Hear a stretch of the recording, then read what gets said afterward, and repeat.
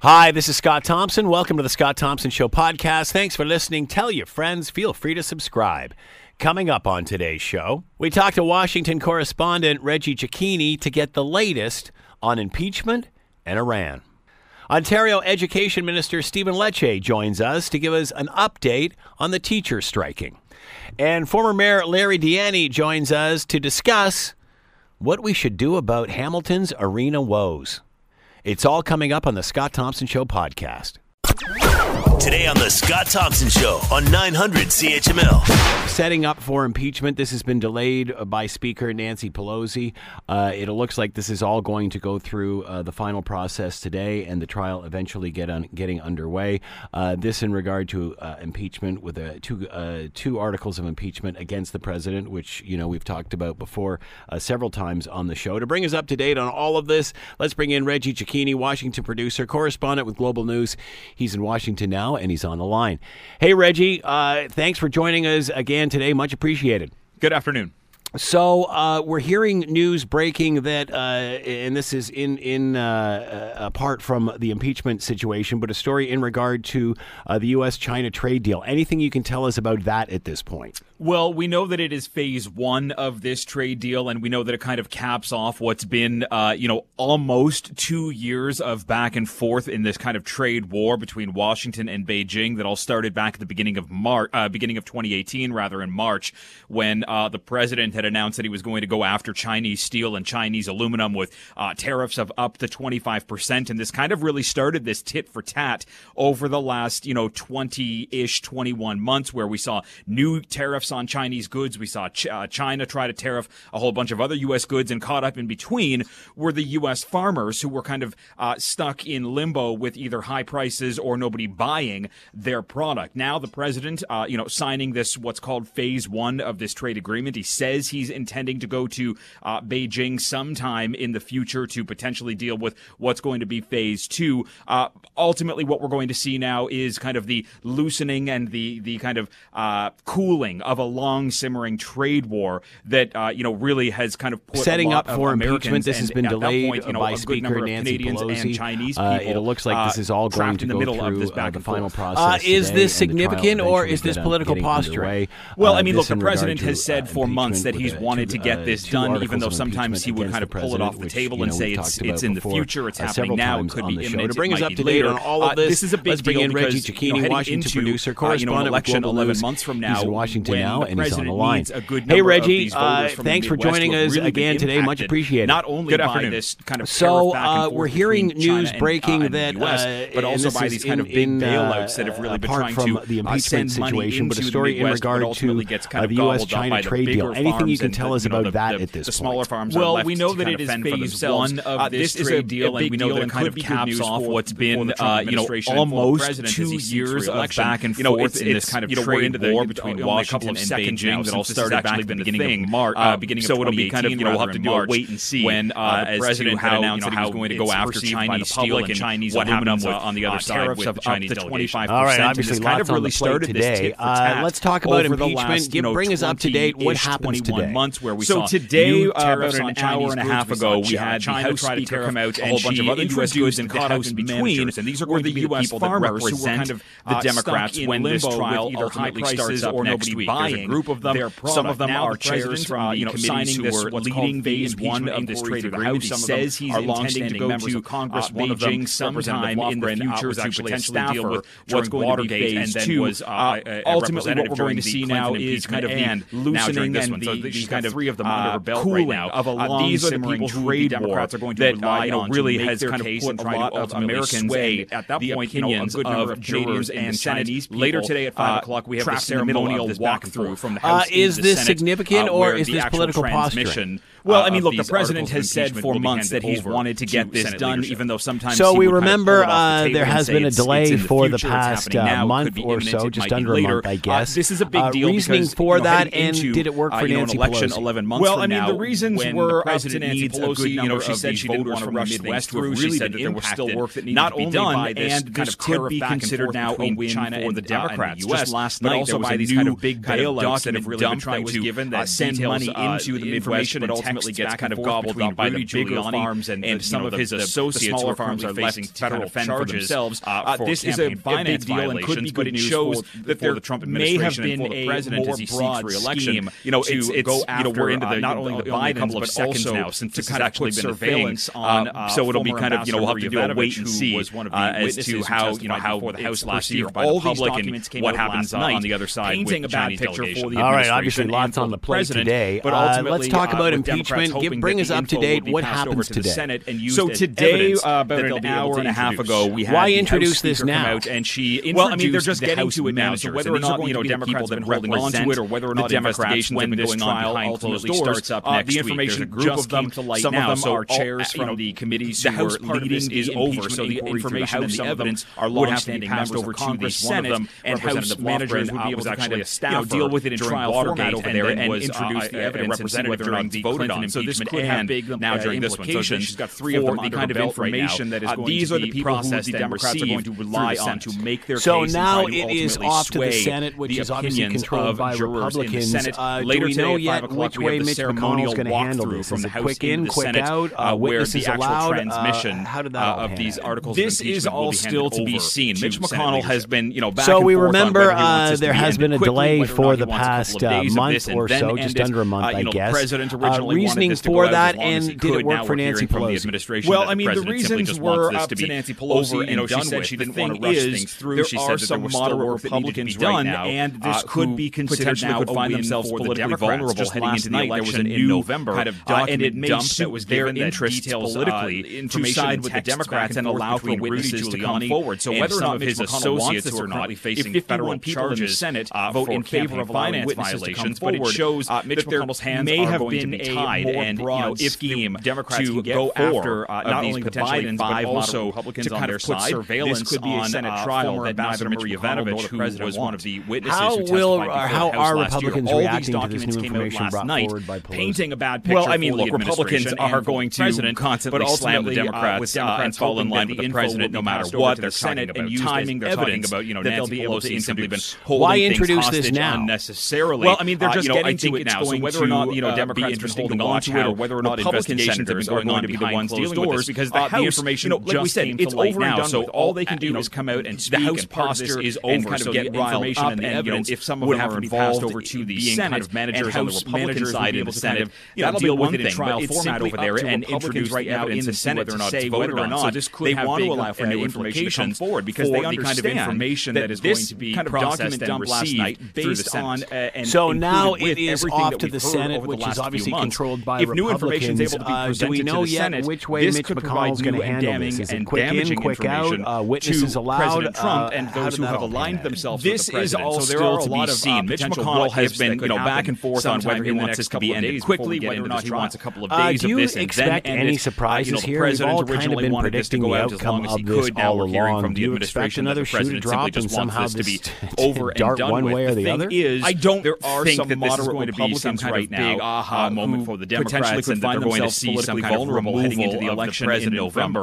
And it may suit their interests politically to side with the Democrats and allow for witnesses to come forward. So whether or not Mitch McConnell wants this or not, national security advisor for in the Senate almost 2 months now has been coming out to say, I have information to tell, Mitch McConnell's hands are going to be tied. And if the Democrats and I will come and talk of these Democrats are really going to try to push to say that they want to hear this could be a Senate trial that neither Mitch McConnell nor the president wants. And big fireworks. How are Republicans reacting to the Democrats who are trying to lead? Well, I mean, look, Republicans are going to constantly slam the Democrats and fall in line with the president no matter what. They still want to hear from somebody like Joe Biden or Hunter Biden or the whistleblower, and those holding things hostage unnecessarily. With what Republicans want are from information that was from months ago that's been verified over and over again, and are going to be the ones dealing with this, because the House, like we said, it's over and done. All they can do is come out and speak and posture and kind of get riled up. And so still expecting a trial to start next week. Managers on the Republican side in the Senate Tuesday. That'll be one thing. After the articles are transmitted tonight, tomorrow will be kind of whether or not a more ceremonial day. We'll have all the jurors that are sworn in. Because they understand the Chief Justice of the Supreme Court will be sworn in to preside over the Senate, and the House managers will read aloud the articles of impeachment. That's going to be the big day for tomorrow when we presented to the Senate. Everything starts to build up, new and damning, hearing damaging information on Tuesday. President Trump and those who have aligned themselves with the president. So there are a lot of going to go, potential and what ifs when that Mitch could McConnell happen might actually put his sometime foot in the down and next try to couple of call days an before end we to get it. into this trial. Can't let you go, Reggie, without asking here. you. We've all kind of been predicting what the outcome what of the this mention, all what the along. chatter's Do you been expect like another down shoe in to drop Washington and somehow in this regard to dart one way or the other? Plane, I don't was, think that this is going to be some kind of big aha moment for the Democrats and that they're going to see some kind of removal of the president from office. Is it I gaining think much that traction if down we there? are How able to get concerned some kind are of Americans surprises, about it this? could be. Well, I mean, this was obviously a big called. deal John through Bolton, last the week, former but national security unfortunately, advisor no matter for, how big a almost 2 story months now, is, has been coming out to say, I have information to tell, can fade I from have the stories spotlight that really need to be put quickly in the public in the light, U.S. subpoena because me, and I will come and things talk. to do with President Democrats Trump are really going to try to oftentimes, push to say start that they to want to usurp hear what other from John stories Bolton, are. who could It's not provide the front some page big story sprouts and anymore. big It's not even a fireworks kind of for, top of newscast story anymore. For the That Democrats said, who are trying to we're lead, hearing from the the ultimate officials in eviction Iran of the president, and I they're don't think trying to Republicans place want to hear some from of that the because we're blame, hearing from Republicans for that Iranian they still forces want to hear bringing from that somebody plane like Joe down, Biden or Hunter on Biden the U.S. or the They're trying to go whistleblower after in those, Washington and say the this names was associated for President with what Trump. This was Republicans brought brought up are during from the information that was debate from months ago last that's night, been so verified there was over and over mention again, of, and it's unclear Democratic hopefuls what for the Republicans Oval would Office get would out, ensuring that any we don't kind get of caught up in a witness war, list trying to that go kind after of the president goes for what he their claimed to narrative be and this what the imminent president's threat. So still expecting a trial to start next week. We're expecting it to start on Tuesday. Tomorrow, after the articles are transmitted tonight, tomorrow will be kind of a more ceremonial day. We'll have all the jurors that are sworn in. The Chief Justice of the Supreme Court will be sworn in to preside over the Senate, and the House managers will read aloud the articles of impeachment. That's going to be the big day for tomorrow when we kind of see everything start to build up. Maple Leaf and then we're hearing that it will likely be came out on with Tuesday a tweet that was when this basically thing will pointing actually fingers start up, at and then it's kind of up in the air as to how long this is going to go, and when Mitch McConnell might actually put his foot down and try to call an end to it. Escalating tensions. Can't let you go, Reggie, without asking you how is that playing? Does that play in the United States? What the chatter has been well, like I mean, the Maple down Leaf in Food Washington CEO was picked up by some of the networks to, down here. It was picked up by some of the papers, but it really wasn't a topic of discussion. But it does echo what a lot of Democrats have been saying, that the president really kind of escalated this to a point of where down there. How concerned are Americans about this? Inappropriate. Well, I mean, this was obviously a big deal through last week, but unfortunately, no matter how big a story is worldwide, it oftentimes can fade from the spotlight really quickly in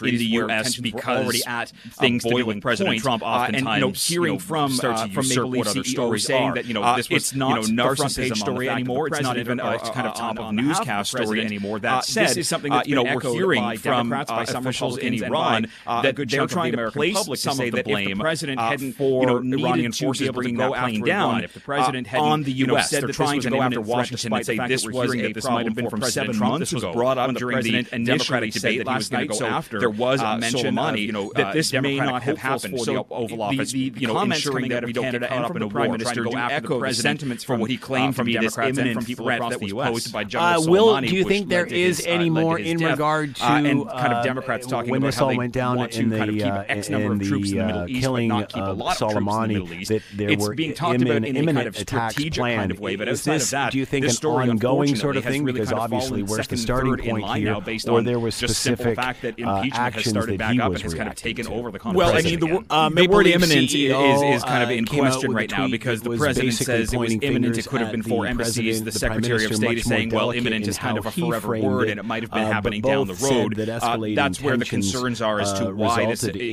attack How took place, is that particularly playing? Does that since play in the we United knew that it had States? been in play for kind of months and months and months, and that's why it was picked up by some of the networks down here. It was picked up by some of the papers, but it really wasn't a topic of discussion. But it does echo what a lot of Democrats have been saying, that the president really kind of escalated this to Iran has a good number of proxies and militias throughout the Middle East that could ultimately carry out some kind of retaliatory attack. We've seen missiles shooting down into Iraq over the last couple of days or so. Not an unheard of situation between these two countries, but the taking down of a top general in Iran.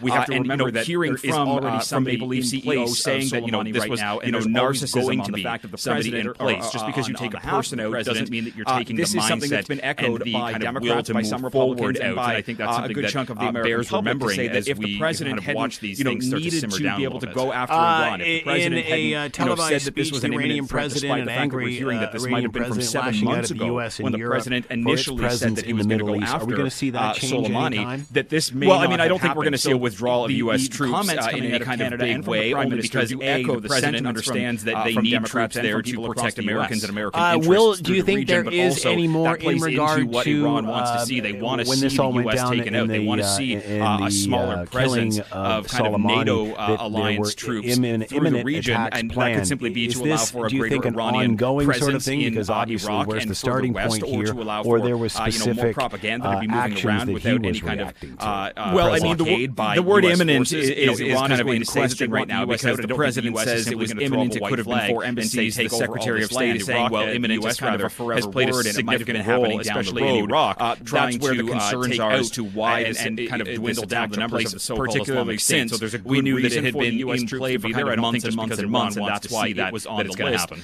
Reggie Cecchini with us, Washington producer and correspondent with Global News. Make sure you're watching Global News tonight at 5:30 and 6 for more on all of this. As always, Reggie, thank you so much for the time. Iran and Washington. Thank you. Iran has full plate for Reggie down there, man. Everything from the U.S.-China trade deal, which is the press conference is still going on. We'll try to decipher that and get some information for you coming up couple of days or so. Also not an unheard of situation, of course. But the taking down of a top general in Iran, we have to remember that there is already somebody in place of Soleimani right now, and there's always going to be somebody in place. Just because you take a person out doesn't mean that you're taking the mindset and the kind of will to move forward out. And I think that's something that bears remembering as we kind of watch these things start to simmer down a little bit. In a televised speech, the Iranian president, an angry Iranian president, lashing out at the U.S. and Europe for its presence in the Middle East. Are we going to see that change anytime? Well, I mean, I don't think we're going to see a withdrawal of U.S. troops in any kind of big way, only because, A, the president understands that they need troops there to protect Americans and American interests through the region, but also that plays into what Iran wants to see. They want to see the U.S. taken out. They want to see a smaller presence of kind of NATO alliance troops through the region, and that could simply be to allow for a greater Iranian presence in Iraq and further west, or to allow for more propaganda to be moving around without any kind of blockade by U.S. forces. Iran is going to say that they want the U.S. out. I don't think the U.S. is simply going to throw up a white flag and say take over all this land. The U.S. rather has played a significant role, especially in Iraq, trying to take out and kind of dwindle down the numbers of the so-called Islamic State. So there's a good reason for the U.S. troops to be there. I don't think just because Iran wants to see that it's going to happen. Reggie Cecchini with us, Washington producer and correspondent with Global News. Make sure you're watching Global News tonight at 5:30 and 6 for more on all of this. As always, Reggie, thank you so much for the time. Thank you. Full plate for Reggie down there, man. Everything from the U.S.-China trade deal, which is the press conference is still going on. We'll try to decipher that and get some information for you coming up a little later. Also impeachment, and then, of course, the shooting down by Iran of that Ukrainian jet airliner. Lots going on. You're listening to the Scott Thompson Show podcast on 900 CHML. There are rotating strikes, which we are experiencing here in the Hammer. It is Wednesday, and that has seemed to have been the day where rotating strikes have hit, I guess, starting in and around Christmas time and such. It still appears as there is no movement whatsoever in this discussion. However, there was a press conference this morning with the education minister, and he basically came out and said that they are going to compensate people for any lost situation as far as some people who have to take time off of work in order to take care of their kids and such. So the Ontario education minister has announced $25 to about $60 a day for childcare funding during this strike, projected to cost millions of dollars. Many are saying, why not just take that and give it to the teachers or put it into the education system and such. So as soon as we get the education minister on, we will bring you up to date on all of this. Parents whose kids are not yet enrolled in school but attend school-based child care centers affected by the strikes will also get a piece of this, while those children are in grades 1 through 7 will get a little less. To talk more about all of this, Stephen Lecce is with us, education minister for the province of Ontario, and on the line now. Stephen, thanks so much for the time. Much appreciated. Thank you very much, Scott. Good to be on the phone with you today. Obviously, it's Wednesday, and it's time for another set of rotating strikes. You also had a press conference this morning to announce compensation for parents. Elaborate on that. What does this involve? Yeah, absolutely. I mean, the basis of this, to be quite clear with you, Scott, is it's about helping families put a few bucks in their pockets because of the consequence, the adverse impacts of these escalating one-day strikes that are hurting families, and particularly vulnerable families, low-income families, single-parent families. At the end of the day, these kids should be in class, but with the teachers' union escalating on a weekly basis, I thought it'd be prudent to help offset that hardship created by the unions by putting together a plan for childcare. If parents could register right now at www.ontario.ca/support for parents. Essentially, what we're offering them is support of $60 per day for children aged 0 to 6 years old who are not yet enrolled in school, but they attend one of those school-based childcare centers that will probably close as a result of the teacher union strike. So $60 for a child 0 to 6, $40 per child per day, again, for students in JK and SK. So if you're in kindergarten, you're getting the $40 for those students. $25 a day for every student in grades 1 to grade 7, including grade 7. And if you have a child with an exceptionality, for example, developmental disability, there'll be $40 per day per child for students from JK all the way up to grade 12 or age 21. So we provided this support because we're trying to offset the fiscal impacts of childcare. I think it is very disheartening that the teacher unions are escalating, creating this type of challenge, given that childcare is already expensive. When we came to power, it was the most expensive in the nation under the former Liberal government, and I can't conceive why anyone who's committed to our children, why these teacher union leaders would urge their members or direct their members to withdraw services. I really think that's unfortunate. I think it's hurting parents, and I'm hoping this announcement will assist with that transition while we work expeditiously to get a deal and end this needless cyclical escalation. Many on the other side are asking why now. What has been the response from parents? Are they asking for this? And I heard one reporter say during the scrum there that, is this a bribe to get parents on your side? Well, we're doing it now because we've seen an increase of action as of the last few weeks. We're trying to get ahead of any potential escalation where it could impact elementary students, which obviously those kids, they would be perhaps a problem for families to have to leave their children at home for the youngsters. So we've increased support direct to parents. We've created a seamless process, an easy system where you sign up, you provide your kid's name, the school, the board, the date of birth, and some financial information. You can get automatic transfers. You only have to register once. It's every day. It's also retroactive. So if you've been impacted by these closures in the past, those monies are accessible. And look, I think while the teachers' unions are creating great distress on families, it's the government that's putting money in their pockets to help them offset those difficulties. I really stand with parents against this escalation. I think families are sick and tired of every 3 or 4 years, regardless of the government. As recently as 2015, we had strikes in Ontario in a variety of boards, and I just think enough is enough. I think these kids deserve to be in class. That's a premise I think I would like to believe we could all agree with, but apparently not. We've made some reasonable offers, and I think, Scott, it sounds like now that they're litigating against us in court, that they are focused on receiving a compensation hike that would amount to $1.5 billion, 100% more than what we're offering. And it sounds like if we don't give them that, they're going to continue with these strikes, and I'm calling them out on that. I just think it's not constructive, and it's not going to help us get a deal. The critics say, why not just put this money for the people experiencing difficulty against or into the educational system instead of the parents? Well, I mean, as you may know, every day that if all boards, if all unions withdraw service, all their members are on strike, there's a $60 million savings per day. And so we're putting the vast majority of those savings back into the pockets of families to help them. I'm not, surprised that the teacher union leaders will like it perhaps for themselves, but it's going to go into the pockets of parents. That's where it could really work. We're also expanding day programs in Ontario, removing some regulations to allow for expanded daycare camps in Ontario, which are affordable, accessible, and pretty common in a lot of municipalities right across Ontario. And finally, just on your latter question, look, I believe putting money in the pockets of parents is the right thing to do, period. We have a child care tax credit. We were opposed on not providing 100% of the money in institutional child care. And I just think as a progressive conservative, I'd rather parents make decisions to raise their children. I'd rather put money in their pockets. That's my philosophical principle. I'd rather not be creating this support for parents initiative if the unions did not escalate to the point that it's now become so common. and it's hurting families financially, let alone academically for their child. But I thought it would be prudent to open this initiative today, have families register, and should, hopefully we don't, but if we need to utilize these services going forward, they're going to have money in their pockets, and that's where it belongs. Considering where these discussions, negotiations have gone in the past, are you worried this may just escalate things?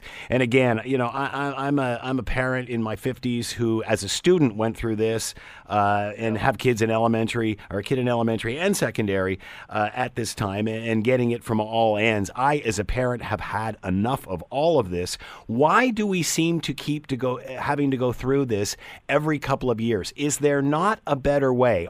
Is every province having this difficulty every couple of years, no matter what the government of the day is?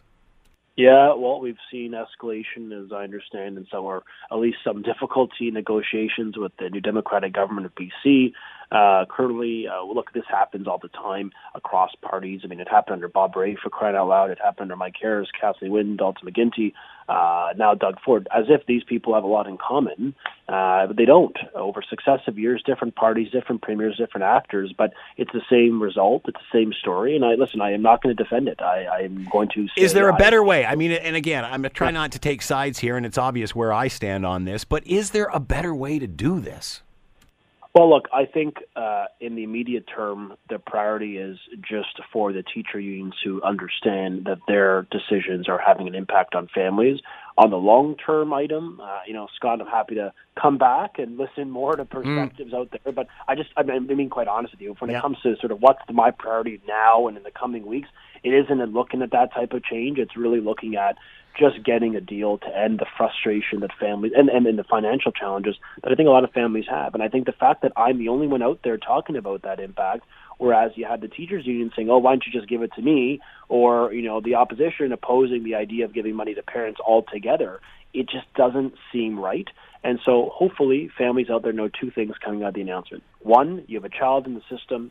You're going to have money in your pockets. You don't have to register twice. You register once. We're making it seamless. English and French is accessible today on ontario.ca/support for parents. And two, we are going to work very hard to avoid further escalation. Because the fact of the matter is, Scott, we today, since 2003-4, the Bill of Education salaries have increased by over 80% over that period. At the same time, we have 12% more teachers and less than 1% more students. So we're putting money in the system. We have more educators, fewer students. We're making transformative investments in public education, including in Hamilton and right across Ontario in the public and Catholic education boards to ensure the system is changing with the global economy, the disruptive economy, and giving young people the tools they need to succeed in a very competitive marketplace. But the opposition to any form of change, any form of reform to the system, a system that I don't think a lot of parents out there would necessarily suggest is perfect. There's a lot of strengths, but we've got a lot of ways to improve. And I'm not going to be the minister to defend the status quo. I want the system to be better for our students. I want our young people to graduate and actually have a decent chance of getting a job and, God forbid, own a home and be able to have all the aspirations that my immigrant parents came to this country seeking. So that's what we're trying to do. And I just hope that all the parties could sit at the table and get a deal and end these strikes. They're just not hurting families, they're hurting kids, and I think increasingly communities across Ontario. Ontario Education Minister Stephen Lecce has been with us. Government will allow money to parents who are affected by rotating strikes. Stephen Lecce, thank you so much for the time. Much appreciated. You're listening to the Scott Thompson Show podcast on 900 CHML. All right, lots to talk about in regard to potential arena in and around the Bulldogs, Lime Ridge Mall. We know that story. Looks like that's coming to a head today at Council. And Hamilton's LRT task force, where is that going? Let's bring in former Mayor City of Hamilton, Larry Ianni. He is with us now. Larry, thank you for the time. Much appreciated. Scott, it's always a pleasure. Larry, do you want to weigh in on where we are with teacher strikes and such? I know you were a former teacher, principal, and such. Do you have an opinion on any of this? Oh, I certainly do. This morning on my way out of the house, I saw teachers at Orchard Park Secondary School in Stony Creek with their placards and marching up and down the sidewalk trying to get some support.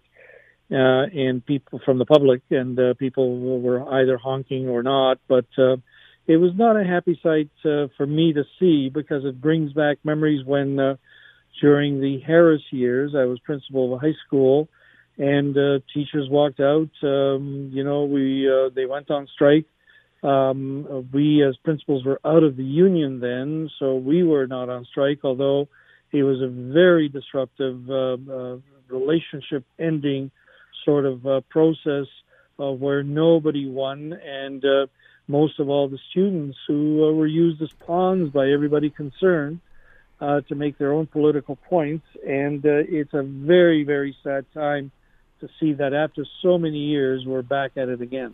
And I remember after that period, it was Dalton McGuinty that said we're going to put an end to all of this. And some say wrote a blank check for the teachers. I know you may disagree with that. But then at the end of the day, when the teachers' premier asked the unions to take a pause during the recession and on their 2% increases, well, most were getting nothing.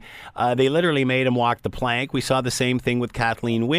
So again, Larry, my concern with all of this, and I've gone through this as a student and as a parent with kids in the elementary and secondary system, when does this end? Because it seems it's the same argument. It's never about wages. It's always about the kids. This has been going on for 40 years. It doesn't matter if it's Mike Harris, if it's Bob Ray, if it's Dalton McGuinty, if it's Kathleen Wynne, or if it's Doug Ford. We end up at the same place. And at the end of the day, we're always crapping on the government of the day. Is it time for perhaps the unions to take a step back here, considering they can't seem to get along with any of these parties? Well, and I appreciate that, and that's certainly a perspective. You're right. I don't agree with all of it. I agree with some of it, but I do not agree with all of it, and primarily because it was also McGuinty who put a 1% cap, and he was highly criticized for it by all concerned. But after they had done so much for teachers, why couldn't they take a pause? I mean, the reality was we were in a recession. Sure, but the reality also is that teachers' contracts didn't keep up with inflation for many years, and there was always a catch-up at some point that governments had to agree to and admit to. Haven't they caught up yet? Well, some of them would tell you no. Some of them would tell you that they have not kept up with inflation. Any more than the average citizen on the street? Well, and in some cases, the average citizen on the street has done very poorly, and in some cases, the average citizen also includes individuals who have done very well during the last number of years. And all you have to do is look at, real estate agents and insurance agents, people who sell gasoline, and there are any number of people who are doing really well. But here's my point, though, because I'd rather not get into whose fault this is. As I said at the beginning, I think there's fault to go around everywhere on this. But every government that comes in decides that the high-ticket prices are healthcare and education, and we're going to take money out of both in order to balance budgets. And at the time when they're doing that, they also do some things that are costing money. So, for example, this government, I don't want this to be a political discussion necessarily, but they're spending $30 million challenging what courts have already said is the right of the federal government to institute this carbon pricing. And this is a lot of money. They have spent $750 million to compensate the green energy deals that were struck. That's money that could have gone towards education as well. But is it really good? Again, I also have this problem in the sense that it's always about the kids. It's never about compensation. It's always about the kids. And this has been going on forever. It's never about compensation. It's only about the kids. Again, this is just wearing old, Larry. I mean, it's the same thing over and over and over again. And Scott, I agree with you. Of course, it's about compensation. That's unions. It's not a student union; it's a teacher union. It's a teachers union, and the union's job is to try to get the best deal for the people that they represent. So it's always about the wages and the working conditions and so on. However, kids are part of that, right? Because if you have satisfied, fairly treated, not overly well treated, but fairly treated employees in any enterprise, whether it's a radio station or a public school or a private steel company, If you have people who feel that they've been treated well, they'll do a better job. And students are often the forgotten ones in any of these. I've seen Stephen Lecce over the last little while essentially use students as a reason to reduce costs in his education portfolio. It's all obviously a mandate by the Premier and the government of the day, which is their right to reduce costs, but they did it arbitrarily without taking into account the contracts that they have to negotiate. And that's what's causing all of these problems. Does anybody think that over the last 40 years, though, that teachers haven't been treated well, that they haven't progressed? I mean, come on. Teachers have done very well. There's over the last 40 years. Teachers have done extremely well. I wouldn't say that they're the best paid people in the planet, but they've done very, very well, and I think they're appreciative of that. But sometimes it's also how you're treated, and Mike Harris was very pejorative of teachers. I know he's gone, and I know that Premier Ford has turned over a new leaf, and he's done much better in terms of insulting the unions and the teachers. But at one point he did say, they get lots of holidays. What are they complaining about? It's how you treat people as well. But the bottom line, though, Scott, is that I feel very, very badly. I no longer have kids. I have lots of relatives who are teachers. Mm-hmm. I no longer have kids in the school system, but I have grandchildren in the school system now. But even if I didn't, just to see that wasted potential, just to see those people this morning in the cold with their Tim Hortons coffee, placards on their backs, on their shoulders, walking up and down sidewalks, that's not what they should be doing. They should have kids in front of them. They should be teaching them. And what the government should be doing is finding a solution. Because, at some point they will. Yeah. At some point they're going to find a solution. Better do it before the fight rather than after the fight. All right, good point, and I appreciate your take on this as a former member and a principal in the education system. Let's move on to the arena, and it looks like council, after staff has taken a look at it, that this the idea of an arena in Lime Ridge for the Bulldogs just does not follow with the path that the city has taken in refurbishing downtown and such. Is there room for an arena at or on the mountain, or does this have to be a downtown thing? Well, so I was at the committee meeting this morning, the General Issues Committee, and I was hoping to hear a debate on that, but I had to leave before they even got to it. And in fact, they're still in session now, and I'm not sure whether they've dealt with it or not. I can tell you two things for sure. One is that Michael Andlauer has been a contributor to this community, should be treated with respect. He is willing to put some of his own money to get himself a situation that's more amenable to the AHL kind of hockey that he's promoting. And I'm hoping whatever council decides, and it looks as if people were leaning towards not supporting the Mount Arena. If that's what they do, they need to make sure that Michael Andlauer is fairly treated, well treated, and whatever solution comes out of this, and I've got to be fully transparent here. I do some consulting work, and I am doing some consulting work for someone that might have an interest in doing something whenever council decides the location that needs to be at. So I want to stay fairly neutral about it, only to say that it's council's right to decide what to do, but I hope that they treat the various partners with respect. Mr. Andlauer deserves that. Is this it seems as if there's two different arguments here. There's one over the size of the facility, whether it being 6,000 or something big enough to hold over 10,000 or in and around that space.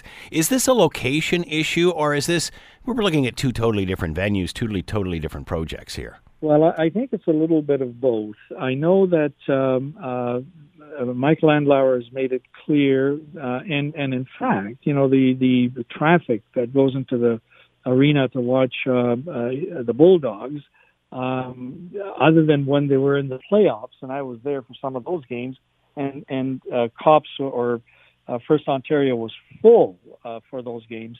That's the exception. The rule is that they get a crowd of between 5 and 10. So 4,000 and 10,000 people, depending on the interest in the game. So that's the size that would suit him. The other side, though, is that there are lots of other activities that go on in the arena, and not to mention major concerts that draw 18,000 people, and I've been to some of those as well. You know, the Billy Joel type, the Paul McCartney type of concerts. Springsteen's, the Springsteen type of concerts. And so Hamilton needs both, I think, and if they can find a solution that accommodates both a smaller venue when needed, but one that's expandable, that would be the ideal. Is it possible? It's a question of money that sometimes determines that. But I can tell you this. There is great interest on the part of the private sector to see things improved with our venues. And hopefully that'll be taken into consideration as well. Obviously, the deal on Lime Ridge, the deal regarding Lime Ridge came into play with Ann Lauer and Cadillac Fairview and such. And that's how we sort of arrived, at that location. What is Hamilton's plan for the original, the old Cops, the first Ontario Centre? Is it to keep it as a 15, 16,000 seat arena or take it down to a 12? I mean, here's Andlauer coming in with, a 6 or a 7, but he's interested in Lime Ridge. Can we not generate the same sort of interest for a project that is downtown? What does City Council see happening to First Ontario Centre? Well, and that's what that's what the process that they've got in play right now will determine. Remember, the Andlauer proposal was for Lime Ridge Mall and revamping the emptied out space where Sears used to be, adding some parking there as well, and creating the smaller venue that would accommodate that. If that doesn't go through, and that council may very well agree with that, as I say, maybe they've even voted on that by now. Although probably you would know if they had done that. But once they make that decision, let's say they say yes, then that happens. If they decide to approve that, they'll also decide to fund that. If they say no, then one way of treating Mr. Andlauer with respect would be to actually do something to improve his situation and look after some of the deficiencies in the current arena. So that would mean a retrofit of some sort. A retrofit that would see it become a smaller arena when needed, and also expandable when needed as well. And I know that there's great interest on the private sector to look at concepts of making that happen. But for Andlauer to feel that justice has been done and that he's being treated fairly, because he's got some options, he can leave the city as well. He needs to see some movement right away. And I think that, at least from the people that I've spoken to, there's great interest, both on the private sector and also on councillors' part, to see movement. So it's not just about talking, it's about doing. And we'll see how that plays itself out in the next short little while. I would say in the next 4 to 6 weeks, we're going to get some pretty specific plans on what Plan B is, if indeed the Mountain Arena doesn't work out. Apparently still no word yet coming out of City Council in regard to all of this. Before there is a plan, a idea for First Ontario Centre, does there not have to be a tenant in mind? At the end of the day, how do you build something before you really know what you want to build?